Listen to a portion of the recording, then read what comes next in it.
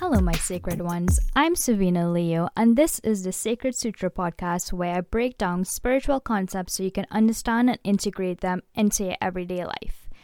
I've been talking about debt a lot this week, and I guess it's October, so the veil is thinner around this time of year, which basically means that the space between the spirit world and the earth world or the 3D world is at its closest. So we're able to connect to the spirit world easier during this time period. A lot of cultures usually pay reverence to ancestors or the dead, and we have Halloween all around this time, and it's because the energy is easier to connect to into the spirit world.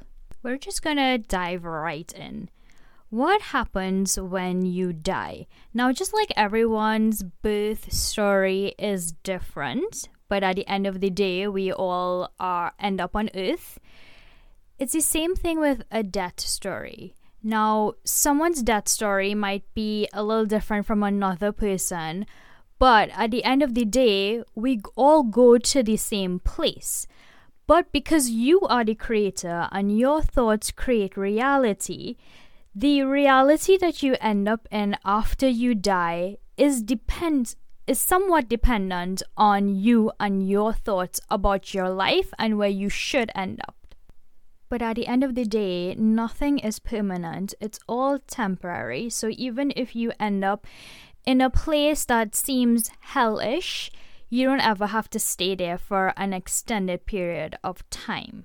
What happens for most souls when they do pass away is a loved one, a guide, maybe your favorite ascended master or spiritual teacher greets you when you die to help you transition from being an earth being into being a soul. And you go through something called a life review. Now, this life review doesn't come from a judgmental place. It comes from a place of, I came to the earth with a soul mission, so I want to see if I've completed my soul mission, and then on the way to completing my soul mission, who have I impacted, whether it's in a negative or positive way. We tend to then feel the feelings of the people that we've impacted, whether it's good or bad, and we understand their point of view within our life review. And again, I want to emphasize that it's not a judgmental place that you're coming from. You want to have and collect as much wisdom as possible from your experience on Earth. You feel the feelings that others have towards you with certain situations that happened within your lifetime. And you get a better sense of who they are, how you've impacted them, how they have impacted you and your life. And you almost have like this deep appreciation for the experiences that you've had with them. You might feel remorse for making someone feel bad. You might feel a deep appreciation for someone who brought great joy into your life, a lot of laughter. It's a range of emotions and motions that you go through. You also might want to make things right if you have wronged them, and you can't do that from the other side.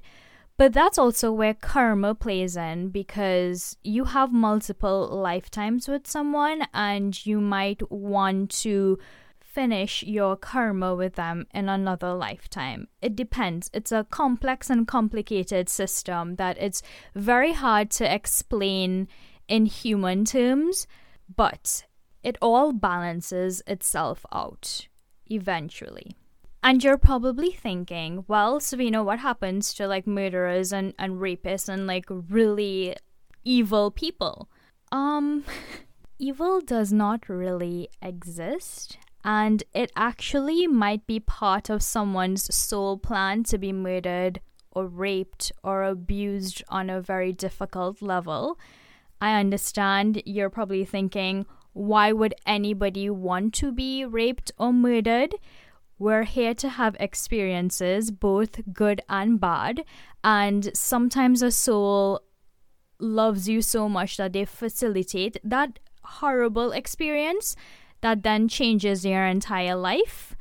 Or maybe you have abandoned a child in one life, and in the next life, this child ends up raping you as a stranger. It's very complicated. It's why you do not remember your past lives, because you will go insane.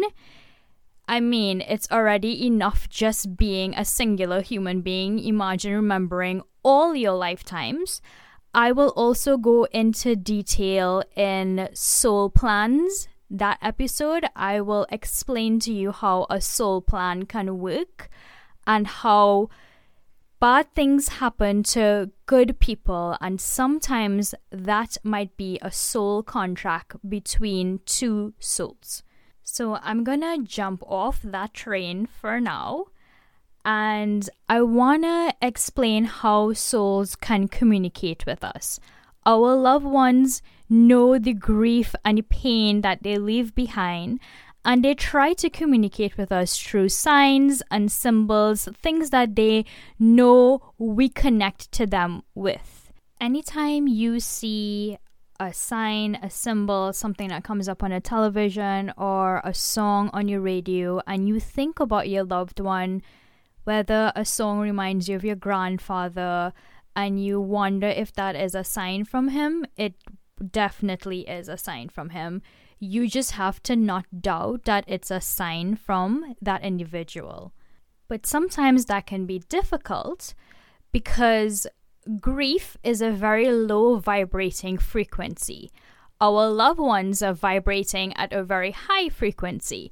So in order to meet them halfway, we kind of have to go through the grief process, because that's very important.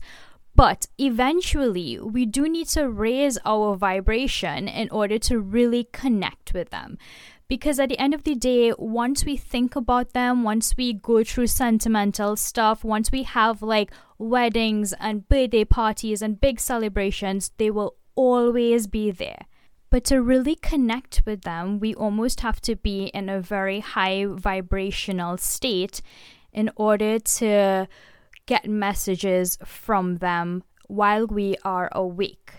Now, the reason why it's so easy for them to come into our dreams is because the conscious mind is asleep at that time and the subconscious mind is at play.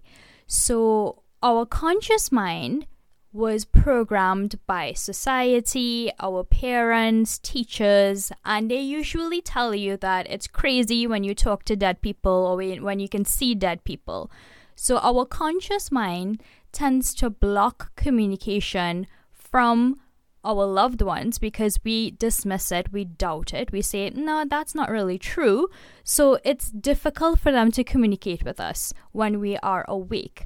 When we go to sleep, we are in a subconscious place, and it's easier for them to enter our subconscious and have meaningful experiences with you there and have full interactions with you there that are 100% real. So the more you believe and the less that you doubt your experiences with your loved ones, the more it tends to happen to you.